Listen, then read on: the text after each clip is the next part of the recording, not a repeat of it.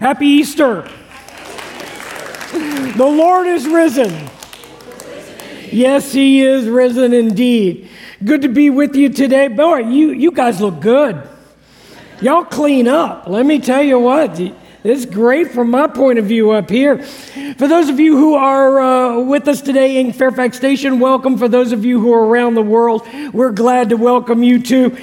Listen to this. We have folks worshiping with us right now from Kenya, from Mexico, from Puerto Rico, from Greece, from Virginia, Maryland, D.C., North and South Carolina, West Virginia, Tennessee, Georgia, Florida, Washington, Oregon, Colorado, Massachusetts, New York, Michigan, Pennsylvania, and Hawaii. Good morning, Hawaii. Glad that you're with us today. Also, on our Spanish translation channel, from Virginia and Florida and Mexico and Puerto Rico, happy Easter. From all over the world to you, happy Easter. We're glad to have you with us today. You know, I was reminded at the last service that I'm Pastor John, by the way, just in case anybody doesn't know. So I was reminded just at the last service that in 2020, I stood right here on Easter Sunday morning and nobody was here. The room was empty. And I proclaimed the Easter message to the plethora of cameras that are scattered throughout this room. And I ended the service with a challenge and said that when the pandemic was over, or when it was at least getting over, and which I thought was about 30 days, that what we want to do is when we can come back together, the first thing we want to do when we can get back together when the pandemic is about over, we're going to celebrate Easter. And guess what? Here we are. So we're having Easter today, that's for sure. The resurrection of Jesus Christ. And we're back, and it is wonderful to be in worship with you. I hope you have your Christ Church notes. They're there.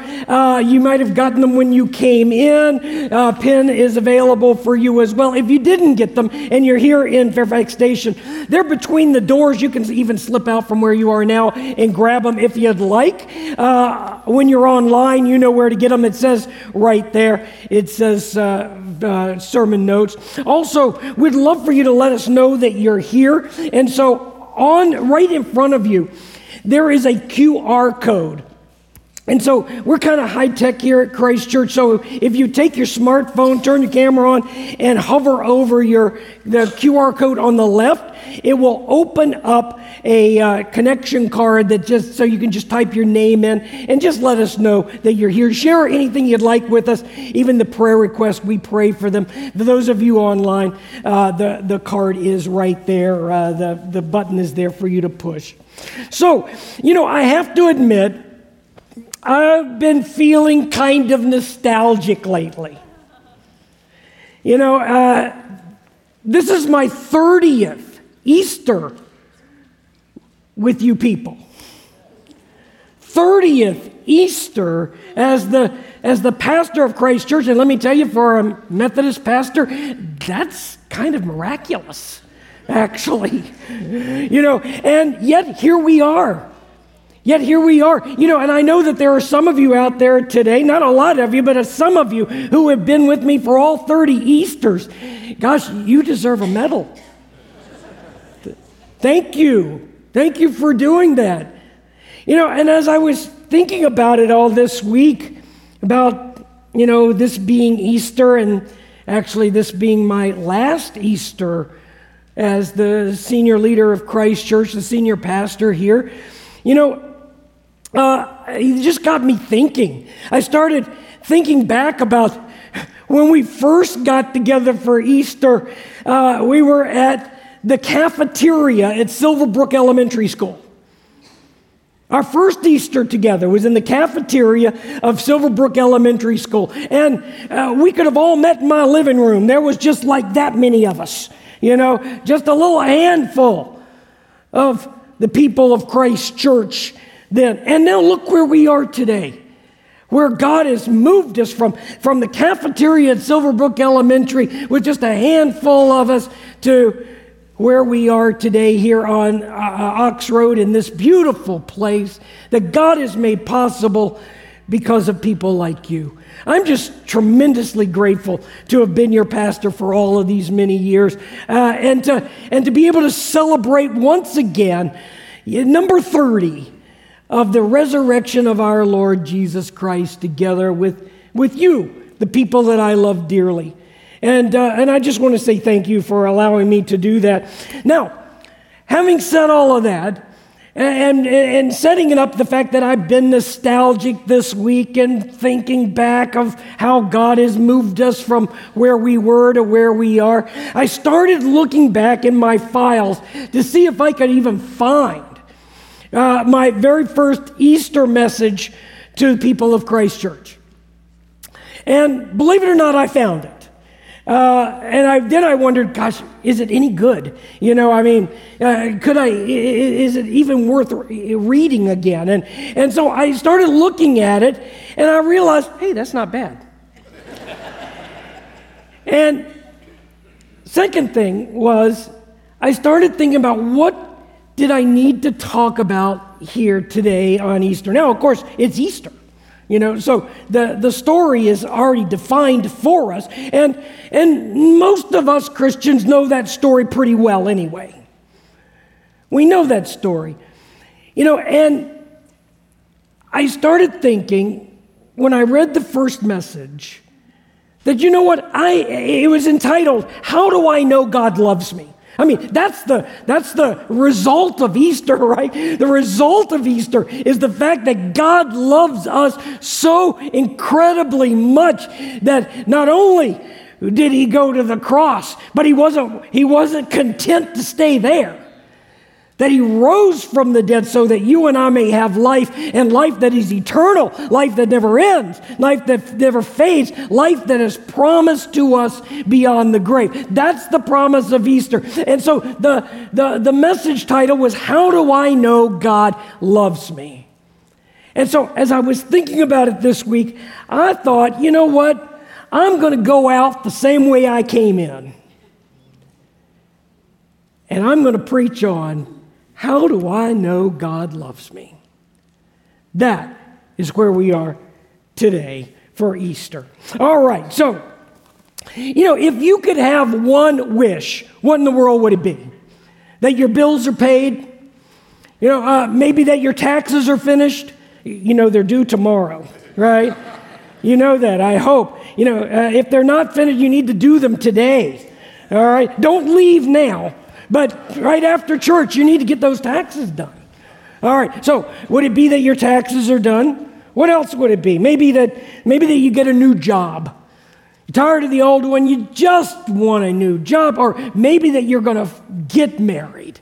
Finally, you're going to get married. That's that one wish, that one dream that you got. Or maybe you're thinking, you know, what we really want is kids. We finally want children. And for those of you who have kids, maybe your last wish is, finally, will they leave home? Will those birds ever fly? What is your wish, if it could be? Maybe for some of you who have been in a lot of pain lately, that you've been praying that pain would just stop. You know, if you look at Paul, and Paul wrote the majority, actually, of our New Testament, you know, what his wish would be, you know, and you know that if you just read some of his writings, if he had one wish, it would be that he would say, I want to know Christ. That was his wish, to know Jesus. And you think, well, why in the world would he waste a wish on something like that? Well, maybe obviously he knows something that some of us don't know. He knew just how much God really did love him. You know, and I'm convinced, maybe you'll disagree with me, but I am convinced that a lot of the problems that we have in life come from the fact that we just simply don't know exactly how much God loves us. Because when you don't know that, it leads to all kinds of problems. It leads to worry and stress and anxiety and insecurity and guilt and shame. All of that stuff comes from the fact that you just don't truly believe that God loves you with an unending, unquenchable love that just does not end. And so if you don't get anything else, get this, God loves you more than you'll ever know. He loves you more than you will ever know. How do I know God loves me? Let's get right into it. I've got 4 things. I know that He loves me because God made me. Let's say it together. God made me. One more time. God made me. That's one of the reasons how we know God loves us is because God made you. He made me. Psalm 145:17, look what that says. It says, the Lord is loving toward some He has made.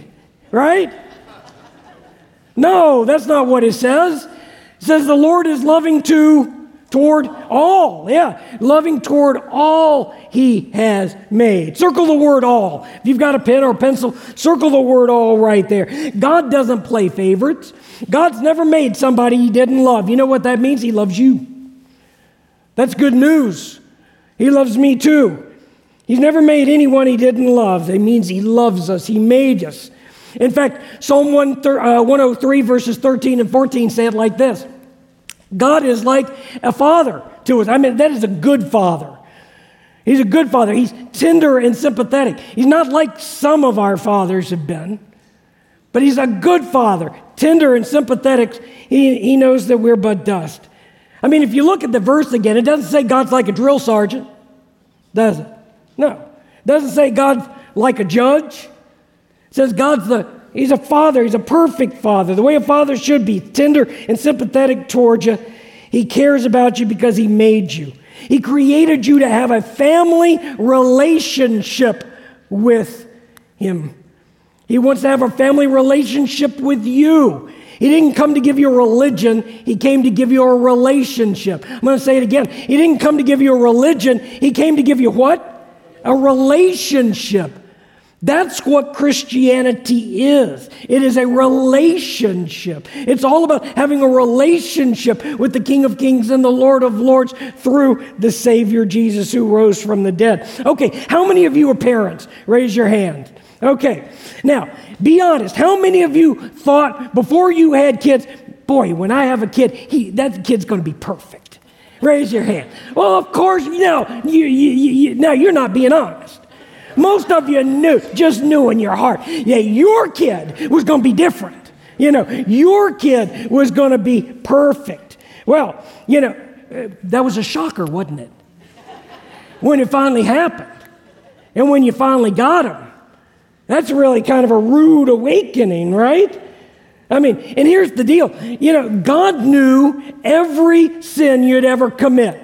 He knew every dumb decision you'd ever make. He knew every stupid thing you'd ever do, every hurtful thing, every hateful thing. And yet, He loves you anyway. And He made you. He knew all of this was going to happen before you were ever born. And God made you anyway. He still loves you. And as parents, we make kids because we love them. But gosh, just think about it. Kids are messy, aren't they? I mean, kids are messy. They burp, and then they poop in their pants, and then they drool, and they break things. Kids break our stuff, and then they take our money. They take our money. And then they get a little older and they take our car. And then they smash the car and then take more money. But yet we love them anyway. Are we crazy? No, we're parents. That's what we do. It's because we're parents. And you know what? That's the way God feels about you. He knows everything you'd ever do, all the sin you'd ever commit, every stupid thing, every dumb decision, all of that. And yet He made you anyway. And he loves you more than you could ever begin to think or to say. You were made, now listen, as an object of God's love. Okay, so how do I know God loves me? Let's say it, because God made me. Yeah, that's number one. Number two, let's go on. How do I know he loves me? Because he made me, and that God notices every what? What is this word? Every detail of my life. He notices every detail of my life. Now let's say it together. God notices every detail of my life. That's one of the reasons I know that God loves me.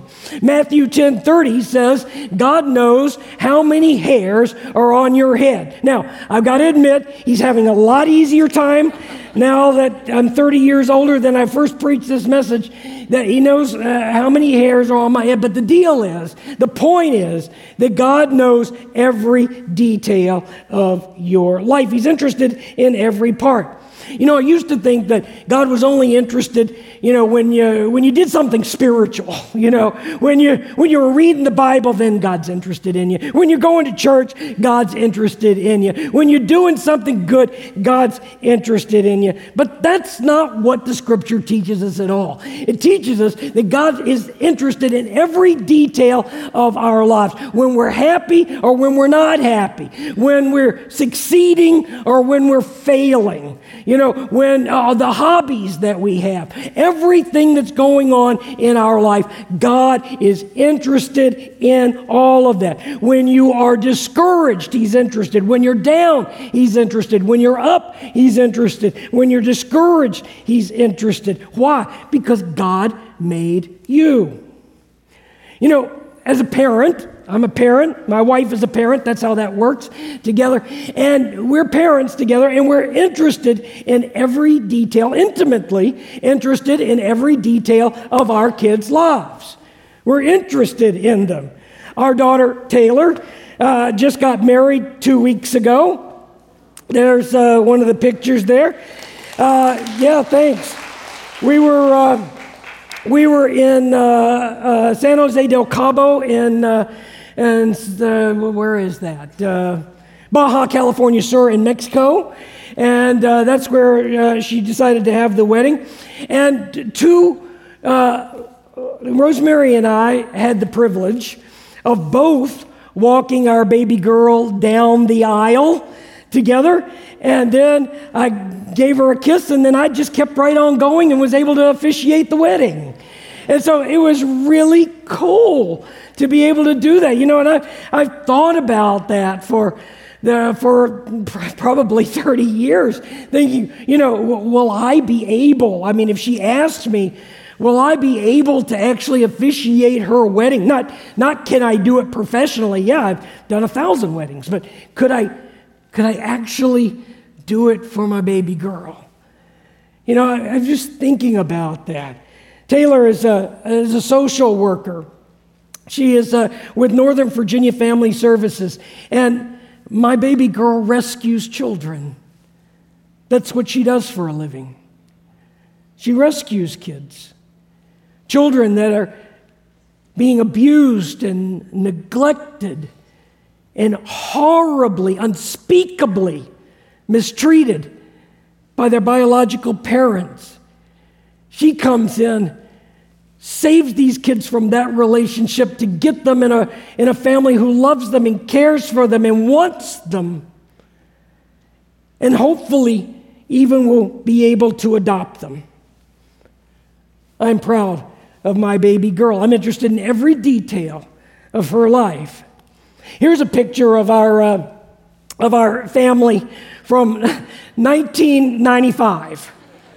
1995. Anybody recognize where that might be? Yes, at Christ Church, in front of the old Christ Church in Cross Point when it was under construction. Do you see this? This is the interior of the old Christ Church building when it was under construction. There's my baby girl. She was 4 years old right there. And this troublemaker right there in his mom's arms is our son, Hunter. He was 1 year old in that picture right there. And now that boy is in medical school. in Cleveland at Kent State University, and it wants to be a foot and ankle surgeon. This is when they have a white coat ceremony. And so he received his white coat right there. Hunter is in a long-distance relationship with a girl who lives up here in Northern Virginia. And we've not met her. His mother and I have not met this girl because evidently there are rules now that his fuddy-duddy parents don't understand, because he tells us that they must be dating for a particular length of time before his mother and I can wave from a distance to say hello to this girl. But his mom and I have decided to play nice. We will play nice because he's going to be a doctor. She has a high-powered job in Washington, and we are going to retire. Thank you, son. So there's our story. We're interested in every detail of our children's life, seriously. And you know, when you're interested in the details, it shows you care. When you're interested in the details, it shows you love them. And frankly, you know, we are far more interested, it may not be this way in your family, but we are far more interested in the details than they're interested in sharing those details. But we're still interested in the details of their life. And you know what? It's because we love them. And God is interested in the details of your life. There's nothing that's going on in your life that God's not interested in. He notices every little detail. And I know that some of you, because you've already told me, are going through some tough times right now. Maybe you're struggling with your marriage, or you're struggling with your family, your children. Maybe you have health issues, or you're struggling with your finances, or problems at work, or problems at school. I just want you to know that God's aware of that, and He's interested in every detail of your life. So how do you know God loves you? Well, number one, God made what? God made me. Number two, God notices every detail of our life, right? And number three, God has what? Good plans for my life. Let's say together, God has good plans for my life. There you go. God has good plans for my life. One of the scriptures that I've memorized, I say almost every single day of my life, is to remind me of just this point right here, that God has good plans for my life, is Jeremiah 29:11 from the New International Version. It goes like this: "For I know the plans I have for you, declares the Lord, plans to prosper you and not to harm you, plans to give you hope and a future." That's my life verse. "For I know the plans I have for you, declares the Lord, plans to prosper you and not to harm you, plans to give you hope and a future." How do I know God loves me? He's got good plans for my life. God is not some cosmic killjoy in the sky waiting to deal you a bummer. That is not who God is. He's got good plans for your life. You're not going to hear that very often, particularly in our society. But He's got good plans for your life. Again, if you don't get anything else, get this: God always wants the best for your life. God always wants the best for your life. But here's the problem: why this doesn't always work out, or why we don't think that God wants the best for our life, is because we think we always know what's best for our lives. Or that is, we think we will always know what's going to make us happy, when in reality, God knows what will ultimately make us happy, but yet we go with what we think will make us happy rather than what God knows will make us happy. And when that happens, what happens in our life? We end up blowing it. We end up stumbling around. We get into trouble. And then we wonder, why in the world do we have so many problems? It's because we've gone with what we think we know will make us happy rather than what God knows will make us happy. It's a matter of not following God's plan. You know, here's one thing for sure, and that is this: when you discover God's plan for your life, you realize that you're no accident. I mean, regardless of the circumstances surrounding your birth, you are not an accident. God made you on purpose. And as long as your heart's beating, God has a plan and a purpose for your life. The problem is that the vast majority of our society misses out on knowing God's plan. They never figure it out. They never get to know God personally. But once you know God's plan for your life, you think, finally, this is it. It's right in my wheelhouse. This is what I was hoping for. This is what I was made to do. It's my niche. This is satisfaction. I mean, notice what Jesus says in John 10 and 11. He says this. He said, I came to give life. Life in all its fullness. He didn't say I come to give religion, right? He didn't say I've come to give you religion. He said, I've come to give you what? Life. Come to give you life. Life in all its fullness. He says, I am the good shepherd. Jesus didn't come to give you a religion. He came to give you a relationship. Remember, I said it earlier, that Christianity is not about religion. Christianity is about what? Relationship. That's what it is. A relationship to God through the resurrected Savior, Jesus Christ. He conquered death on Easter, and He's got good plans for your life. Okay, last one. God, I know God loves me because He made me, right? He also notices every detail of my life. He also has good plans for my life. And here's the last one, is that I know God loves me because He forgives me when I ask Him. Let's say it together. God forgives me when I ask Him. Yeah, that's how we know God loves us. He forgives me when I ask Him. You know, I've discovered, I think, I've learned a few things in 30 years, you know, being your pastor. And what I recognize now is that I think the number one reason that people avoid God has to do with guilt. I think the number one reason that people avoid God has to do with guilt. And I know that there are some groups of Christianity that just kind of specialize in it. Specializes in dumping guilt on you. And the reality is, you know, think about it. Is our natural response to run toward one that we believe is going to shame us further? It's not.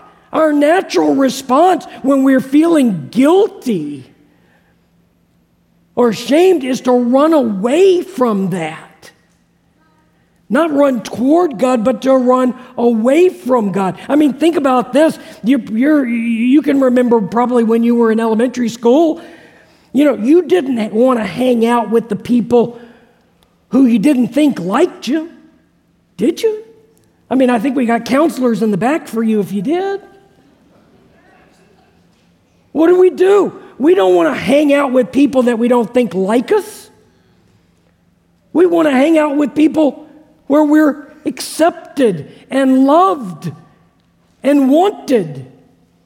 That's what we did. And you just think about that. That's why so many people run away from God, because they think that God is the one who is going to shame you and make you feel more and more guilty and dump more guilt right at your feet. And maybe you think that way. You think, gosh, I could never have a relationship with God because, I mean, why would God ever want anything with me with all the stuff I've done wrong in my life? How in the world? I mean, why would God ever want to even look at me. He could never forgive me. And I would say to you, you're wrong. You're dead wrong about that. God forgives you instantly when you ask. Instantly. You know, I didn't mention this at the 9:30 service, but my favorite illustration of all time. You know what it is when I do this, right? It's the what? It's the Etch-a-Sketch. My favorite illustration of all time. If you can imagine that God has all your sins written down on the Etch-a-Sketch, the moment you say, God, would you please forgive me, what does he do? He shakes the Etch-a-Sketch. And you're free. Forgiven. Your slate is wiped clean. For goodness sakes, what are you waiting for? Let him shake the Etch-a-Sketch of your life. How do I know God loves me? Because he shakes the Etch-a-Sketch of my life. He forgives me when I ask him. You know, look at Romans 3:23-24. Paul is writing, he says, yes, all have sinned. I think, can I get a witness? There, yeah, certainly we have, haven't we? Yeah, all have sinned. Now, look at this. But now God declares us, gotta love this, right? What does he say? Not guilty if we trust in Jesus Christ who freely takes away our sin. Let me ask you again, what's keeping you from a close relationship with Jesus, from knowing Jesus? What's keeping you from knowing God? Some of you were close to God in the past and have just simply drifted away. Some of you say, I just don't feel close to God anymore. Well, why not come back to him? Why not come back? Why not renew that relationship with Jesus Christ? And you may still be thinking, yeah, but John, gosh, I've done so much that he couldn't possibly, what could God possibly say to me? He'd say this, Isaiah 54, with deep love. What? Read, I will take you back. Isn't that beautiful? With deep love, I'll take you back. You know, I guess if you were to ask me what my wish would be this Easter, my taxes are done, so I don't need to worry about that. But my number one wish would be that you would really know. I mean, not just know here, but somehow get it 14 inches down to here, from your head to your heart, that God really does love you. He loves you, and he wants to bring you home. You know, I'm just such a poor communicator when it comes to being able to explain this. And some of you have put up with me for the last 30 years of being that poor communicator who can give you every illustration in the book and yet somehow fail to tell you and show you just how much God loves you. It's what he did on Easter. It was the ultimate act of his love for you. When he pushed that stone aside and came out victorious, that's what he did for you. He loves you that much. You know, there's a scripture at the very top of your outline, on the first page. The writer of Ephesians says this. He says, I pray that you'll be able to feel and understand how long and how wide and how deep and how high his love really is. And to look at these next three words. What are they? Experience this love for yourself. That's my number one wish for you this Easter. For that love is long enough to last forever, is wide enough to include everybody. Nobody's excluded from this. It's deep enough to meet your needs, and it's high enough to be everywhere. You know, we all come to worship on Easter for different reasons. You know, some of you are excited about being here because it's a celebration of your Savior's resurrection from the dead. Others of you are here because somebody dragged you here kicking and screaming. And that's okay. That's all right. It won't hurt too much. But I think that you're here today not by accident, but for you to hear one last thing, and that's this. You matter to God. You matter to Him. He made you. He breathed life into you. He notices every detail of your life, and He's concerned about it and cares and is aware that God forgives you when you ask Him. You know, He's got good plans for you. This is who God is. You matter to Him just that much. So I'm going to ask you, have you established a spiritual base for your life that is base, B-A-C-E? What does that mean? It means if you want to know Jesus, and this is the time to do it. If you're going to know Him today. Know Him today. To establish that spiritual base, B means I believe. B stands for believe. What do I believe? I believe Jesus died for me on the cross. That's what happened on Good Friday, that He rose again. That's Easter Sunday. About 1 billion people, think about that, more than 1 billion people right now, all around the world, are celebrating this one event.